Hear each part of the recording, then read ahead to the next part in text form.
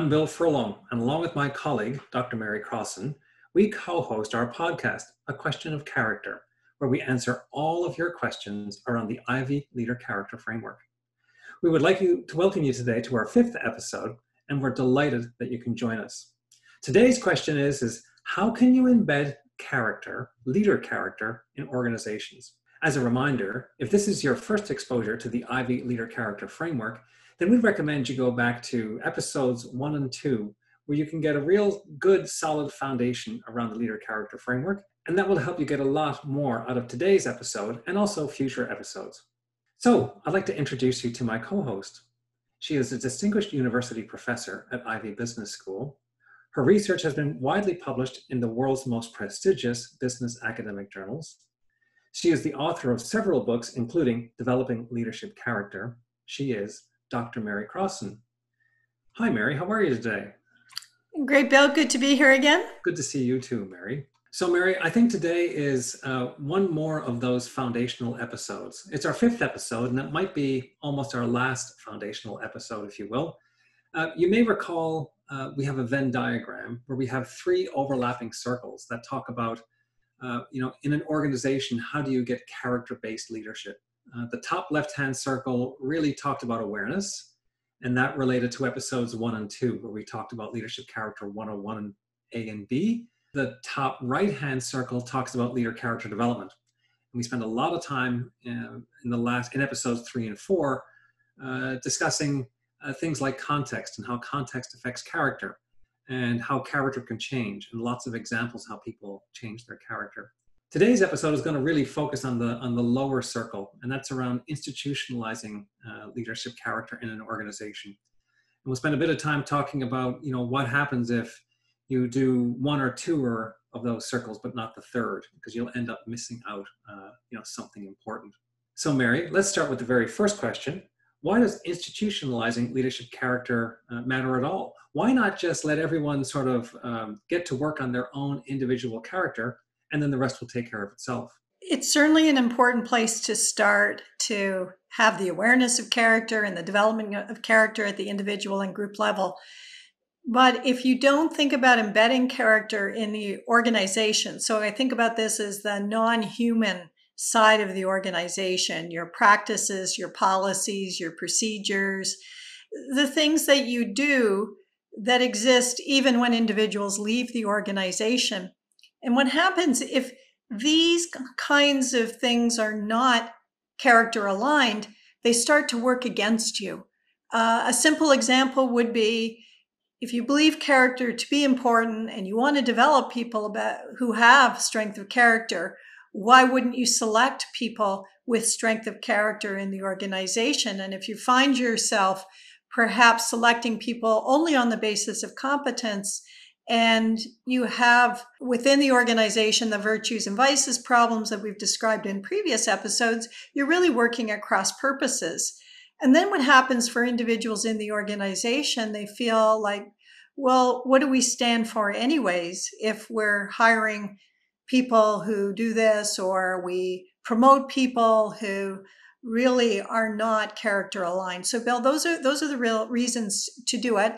And I think in the end, those institutionalized practices then help the organization and help the individual in their own development as well. Mary, can you give us a sense? I mean, you've been spending now a number of years, and you and I in some cases together, spending a number of years working with different kinds of organizations, embedding leadership character into their businesses. Can you give us a sense of who's involved in this, and what kinds of sectors or geographies or countries or nationalities that they work with? They're quite wide-ranging, and I think it's also important, as I talk a little bit about some of these organizations, that they all have approached character for different reasons. And that, I think, is also a really good message to take away from this. It isn't one size fits all. You start where you need it, and you apply it in a workmanlike sense for what it is you're trying to achieve.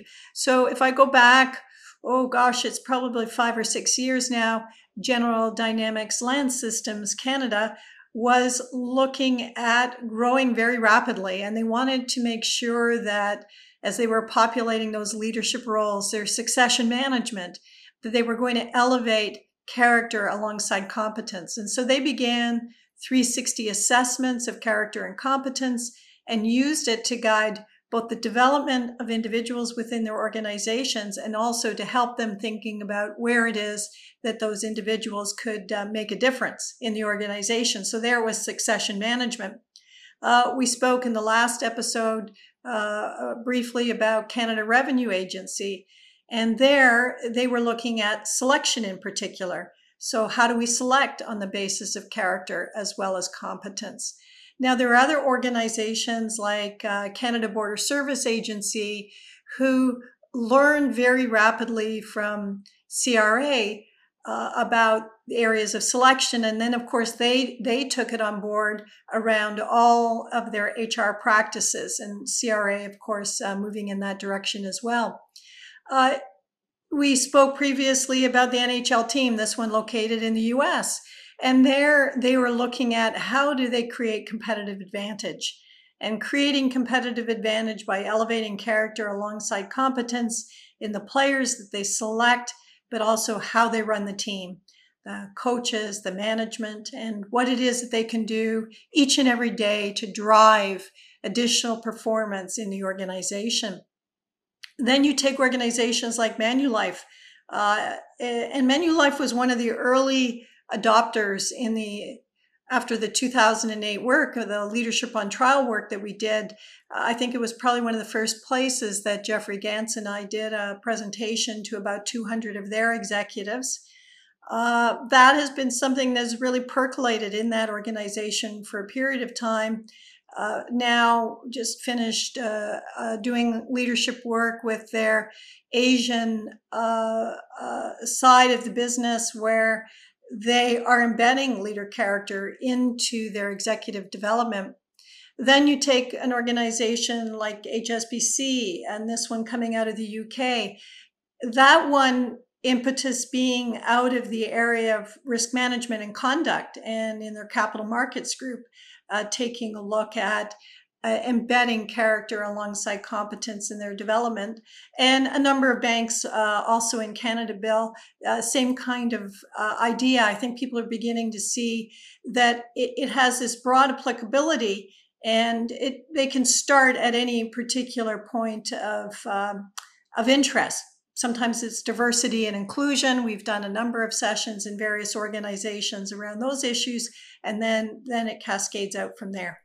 Right, and then one of the things, and I always notice it when you and I do presentations, and I'm wondering whether or not it's the same across all of these, the wide variety of organizations and sectors and countries that you've worked in.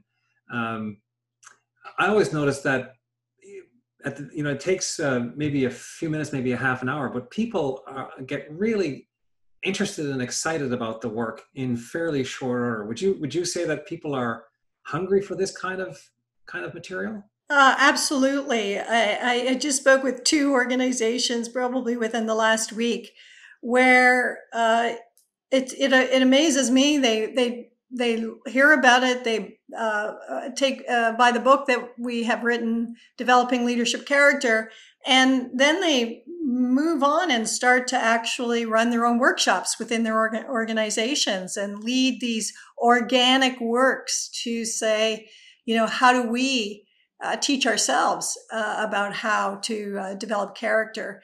And it was interesting. So one of these organizations had approached me, and I followed up with them about it, where they'd already done about 6 or 7 of these workshops and sessions. And so I jumped in and did a session with them, just again, to the areas of awareness, in particular, tightening up some ideas about how does this work, and what are the common misconceptions, and where might you go with this? So it's certainly something that a lot of people can kind of pick up on their own. And yet these podcasts we're doing, Bill, are great, because I think it just starts to really fine tune those initiatives that people undertake. Right. Now, as these organizations take up leadership character and start to integrate it into their businesses, is it the kind of thing where they they kind of do it once and then they drop and let it go, and it becomes a bit like flavor of the month? Or have you seen them, once they've adopted it, they begin to sort of to broaden it and to try and cover more corners of the business, if you will? Bill, I think the sustaining happens mostly when they start to institutionalize, which we're talking about today, in the case of putting it in their HR practices, for example. Now, what can often happen, we see this quite a bit, we run workshops, people are really delighted about what they're doing, they're applying it to themselves personally, they're applying it to their teams, and they don't really think that much about how they might play a role in supporting the institutionalizing of character into their HR practices. A piece I would say, HR and the business often have a very interesting relationship, and HR doesn't want to feel like it's pushing something on the business. And a lot of times, business feels like that's exactly what is happening. In the case of character, they come together because the businesses want it. And HR then can support the institutionalization process, for example, in areas like HR practices. I mean, a lot of the times the reason that people kind of resist HR practices is because there's a feeling that it's something that they're doing that doesn't really help them with their job. It's an extra layer of bureaucracy, perhaps. And I think one of the reasons why we get that resonance or that overlap of interests, if you will, is because the leader character framework helps people do their jobs better. And that's the reason I think the business is keen to do it. And from an HR perspective, it's a way of I guess investing in your human resources, which is a critical part for most organizations today in any event. Bill, I don't think I've ever seen anything that is so well aligned for all stakeholders in an organization. So for the individual, this personal and professional well-being and performance, then, you get into your teams and same kind of thing applies. Then you've got areas like compliance and risk management, and areas like human resource management, and then performance management, like all of the agendas that these various stakeholders have are really served by this foundational element of character. So nobody goes into the arena really getting any pushback from the other stakeholders in it. And that's pretty rare to find in organizations. So, Mary, when you think about organizations, because you talk to many organizations, as have I with you, some organizations right away, they start to pick it up and others don't. And some are sort of in between. In your experience, what are the sort of the essential ingredients? Like what has to be present in order for an organization to sort of start this journey? I think it starts with somebody who sees the need, whether it's succession management or it's selection or diversity or performance management. And that individual, as we talked about previously, often at the corner of their desk, starts to move the agenda forward. And those individuals I find where it's been really successful, they're like people who are like a dog, with a bone, that they don't let it go. And I have observed, I know you have, Bill, as well, we would characterize these individuals often having strength of character because they put a lot of things at risk. When you're introducing character alongside competence into organizations and at the most senior levels, there's a sense of, man, this better be robust and this better be important. And I hope these executives see the same thing that I see as the person who's introducing it into the organization. I think mostly because this work is really profound and fundamental, that it pretty much lends itself, I think, into the kinds of responses that we get, which are incredibly favorable. Then it becomes, well, how do I do this? I know it to be important. Help us understand how we can implement this in the organization. It really has, again, that feel of some of the examples we had in a previous episode where we talked about individuals making a decision to make a difference. and how it is, as you said before, character driven, and that they can see what the outcomes would be, and that they really become quite passionate about it. And that does seem to be a key ingredient. And I think the converse is true on that.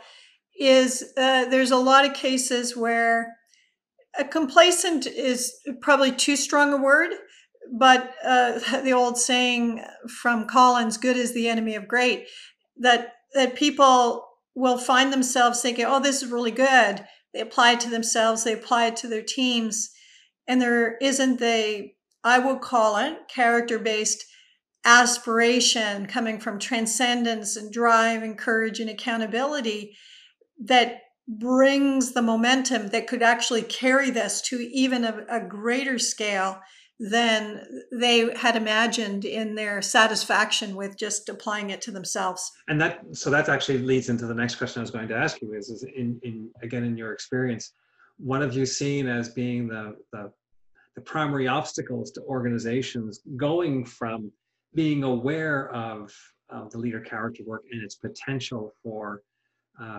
improving outcomes? What are the typical things that get in the way of organizations not doing that? So the term organization is an interesting word here, and that many individuals and groups, and I mean groups of 200, 400, 500 within large organizations, they can go a long way without an organization institutionalizing leader character. So there isn't really an impediment there. And I think that that's an important starting point. Sometimes people think, oh, the organization has to adopt this and then we'll start to take action. But that isn't really the case. Now, as we started at the outset of this episode, it certainly helps when you're getting those signals from the organization that this is something that matters and people are on board. Like any change initiative, getting that support from the most senior people in the organization who are using the language of character in what it is that they do and what they deem to be important in a consistent way goes an incredibly long way to shedding that kind of light across the entire organization. So then that kind of comes to the next point. Then is you and I have both seen. I think you've seen more again. Is there's so many different ways that leadership character has found its way into organizations, from a very sort of a regimented top-down approach, if you will, to this almost organically occurring within different areas of the business. So the question really, is there some sort of a cookie cutter approach, no matter which way you're going into it, or is each situation unique? Is this something which it's an HR project, or does it have to be, or is it somewhere else? And is it the kind of thing where you've got to hire an army of consultants and pay millions of dollars and project manage? It is definitely not a cookie cutter approach, and not one that requires millions of dollars of consulting to come in. It is really leveraging the momentum within the organization. Remember, we're talking about character-based judgment. So wherever you're trying to elevate the quality of judgment and decision-making, well-being, and performance in the organization, and that can be anywhere, which is beautiful, right?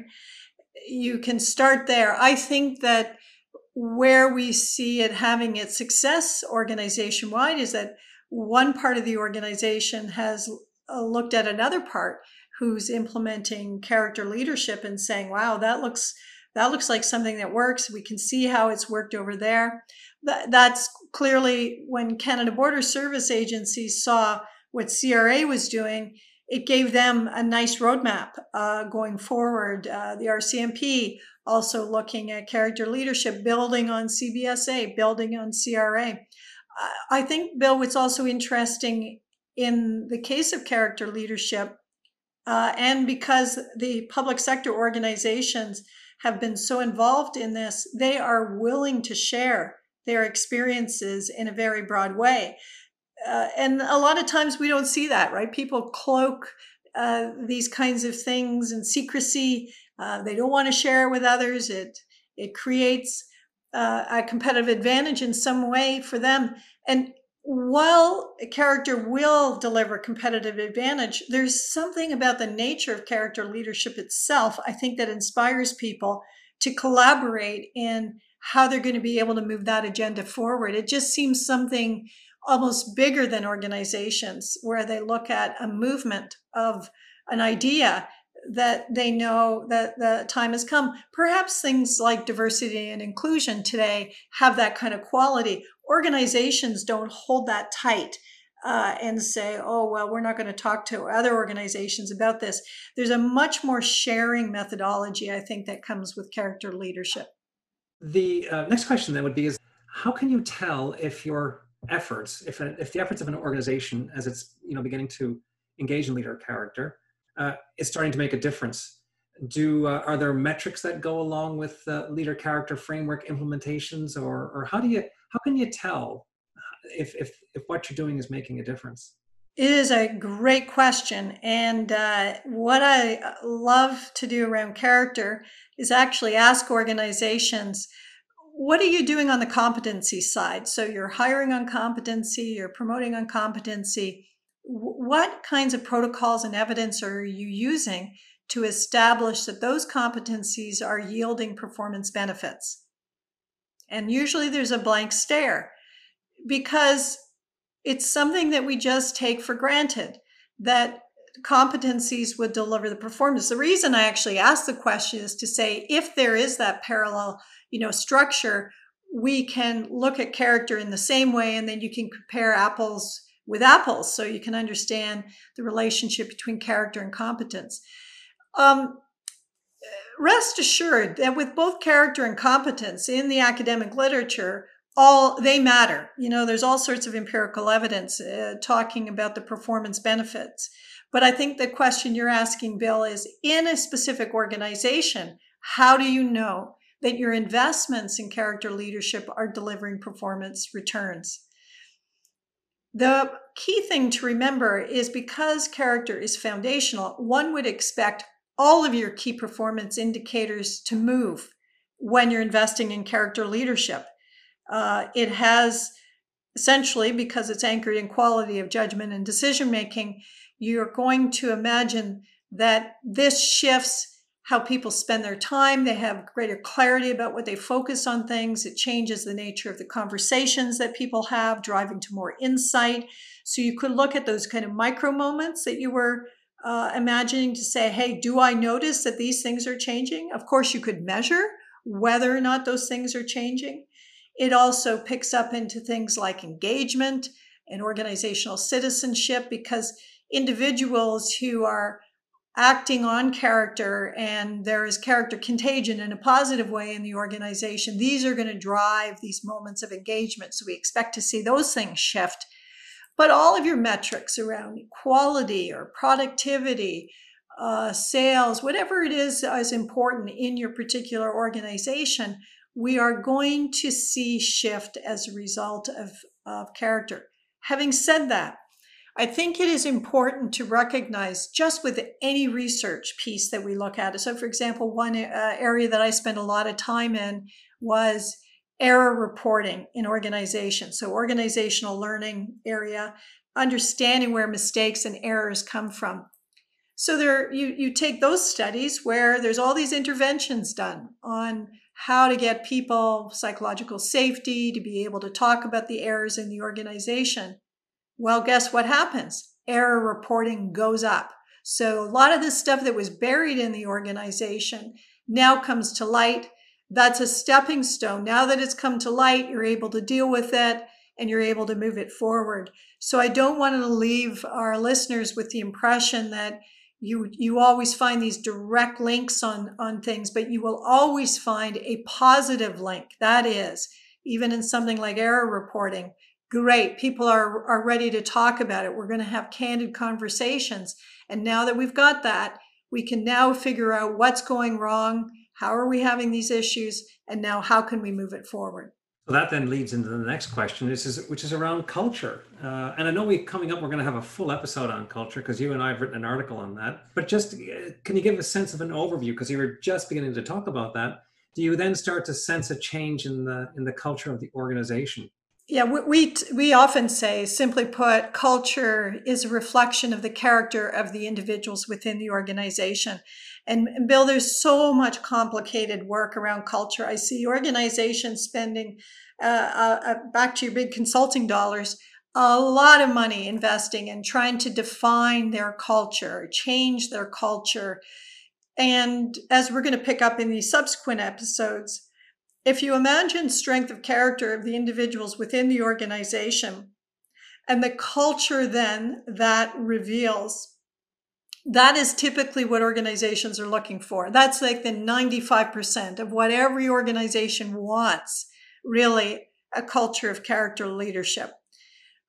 There are tweaks in that, Bill, like, for example, if you have a customer orientation or a safety orientation, more strategically aligned aspects of culture, you would, want to say, well, how is it that we get that culture of safety?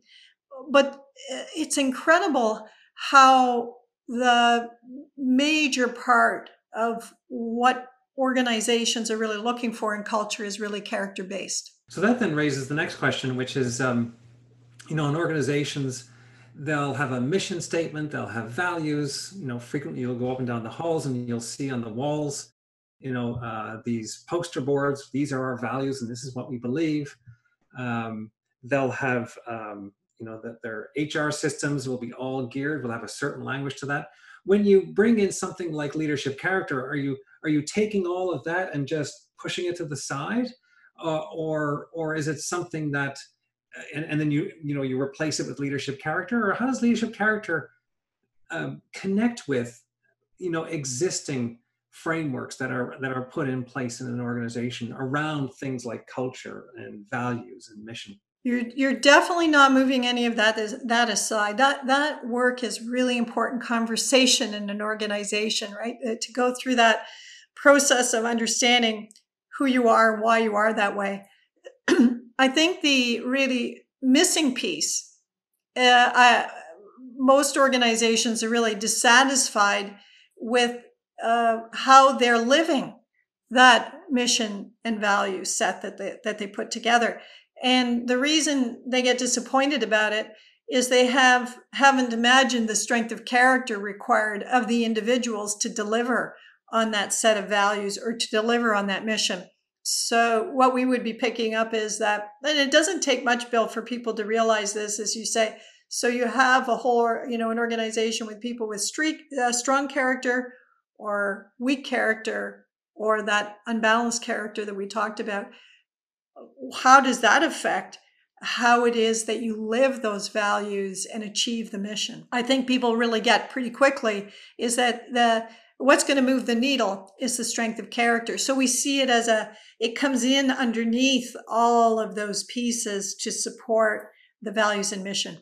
So Mary, when an organization, starts to go down this road of embedding leader character in an organization, what typical activities do we see at the beginning? Are there any particular tools or measurement devices or gatherings or meetings that they undertake? A pretty common approach is essentially something like a half-day workshop, gathering people together to cover off exactly what we've done in these first 5 episodes, Bill, where we look at awareness, develop an understanding about what that is in a very engaged approach, moving to development and then institutionalizing to give the organization a roadmap of what's possible, but also to ensure that individuals have the tools they need to just start on that development journey themselves.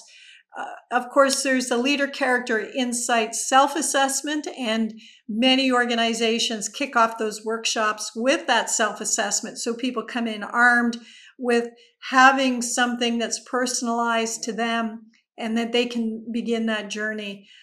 That's a very typical way that organizations start this, Bill. Now, Mary, it might be a moment as well, if you like, you're on the process of beta testing a leader character application. And for me, that's very exciting. Is that something that could also be used in an organizational context? Most definitely. So what happens, we have found as organizations start to move down the pathway on this, they're looking for the toolkit about what it is that they've got to be able to support what they can do. And while there's the self-assessment and a 360 assessment of leader character, they're looking at how do they actually do more than this. And one of the first things we, of course, would do, I think even before the thinking about the app, a train the trainer in organizations. So particularly large organizations that want to do ongoing development work and workshops within them is being able to equip their key people to be able to do this work in the organizations, and then giving them all of the tools that we have to be able to run the very workshops that we would do in organizations. And yet there was still another gap that we knew, and that is individuals want to treat the development of character the way they treat their exercise program. And so it's not something that they want to wait for the quarter to get some leadership development on. They're saying, what can you put in my hands on a daily basis that I can own my learning and development plan? And that's why we developed the Virtuosity app, so that we could embed within it all of our understanding about how you actually develop character. Mary, we've talked about organizations and management, and maybe different people inside the organization being the champions of leadership character and making it work. Where does the board of directors come into this? Well, I'm thinking about the board of directors, and then we can also think about it people who have even oversight on the industry, regulators, for example. So let's think about those individuals who actually have influence on organizations. And I think the first place we want to think about is that the more that those individuals, through their practices, can reinforce the importance of developing character within organizations, that sends a very, very strong signal. I think, and we're going to have this on subsequent episodes, I take a look at what the Financial Conduct Authority did in the UK, bringing in bank CEOs to learn about character, and then how that influenced then the practices of several banks as they began to pick this up. I would say boards of directors, same notion, is that understanding that character-based judgment is a risk factor in the organization. It really does beg the question for any organization, where is character on the agenda of organizations? But I would say it also has implications for the board itself, Bill. We have done work in corporate governance looking at boards of directors, and it's very clear that they themselves are not paying attention to character leadership. They, like lots of organizations, we all think we understand what character is, but the same thing that plagues organizations also plagues boards. So who are we bringing on boards? How are we selecting individuals? How are we assessing the performance of the board? How are we looking at the evidence of character leadership on the board? And the more that boards begin to do that, the more that they have, I think, the capacity to understand how it operates in organizations. I recall in many of the focus groups that we were doing with boards of directors on this, and we were asking the questions, what aspects of character were likely overweighted on boards and could be operating like a vice? And the feedback came back, overweighting on things like collaboration and underweighting on things like accountability, which of course is a deadly combination. We can see how this happens. Boards of directors that meet on a, an relatively infrequent basis, you could be putting a lot of emphasis on getting along, right? Not pressing your colleagues heavily in board meetings, so you get a lot of collaboration. But the accountability part is, there is your job to provide oversight. It is your job to provide the tough questions that have to happen in organizations. And how do we know that that's actually taking place? So that oversight function, whether you're regulator, whether you're board of directors, whether you're an association, professional association oversight, I think always asking the question, where is the evidence of character leadership? How do we know it's taking place? I mean, it's so much true when you think about, and we've talked about this in the first couple of episodes, is that usually significant derailments are not issues around competency, they're issues around character. And they're embedded somewhere in the organization and the culture of the organization that causes or allows that to happen. We've talked about a number of examples and seen many more. And what comfort it would be to regulators and boards and other stakeholders as well if they had the confidence that an organization's culture was actually rooted in leadership character. And it would allow them to, I think, manage that risk. And culture is now top of mind for boards and for regulators. And I think it gives them a way to gain insight into that risk and to manage that risk in ways that they've never really had before. And a practical way to think about this, Bill, is most of those individuals have an opportunity to witness conversations of some type or form that happen in organizations. And to date, they really haven't had a way specifically to analyze a character as a basis for that conversation. And so they pick up on style. It's a little abrasive, or, it's dominated by a couple of individuals, but they haven't looked at the evidence of, is there evidence of character in the organization? I remember one corporate director coming to me after one of the focus groups that we did, and she said, she sits on 3 boards. She said one of them, there is, and as far as she can tell, no evidence around temperance. There is a lot of courage, a lot of drive about what's going on.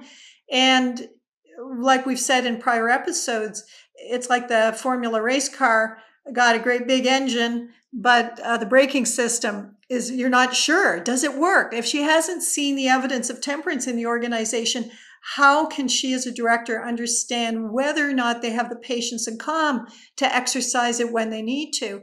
And she said, I don't even know how to approach this with the organization. Well, we said, well, it's the language of risk.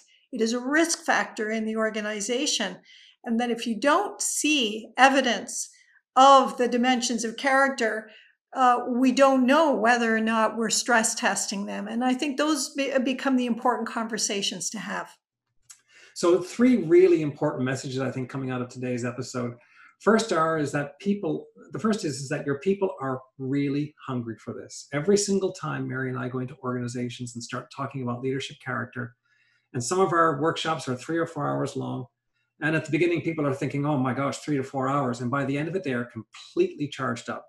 They are delighted with what they've seen and inspired to move forward. And so, and it starts to create this demand. And we'll talk about that in some other episodes about in hiring processes, how it's actually struck a nerve and caused an enormous amount of just a hunger for more. The second thing is leadership character is additive. It's not a substitute and it's not a distraction.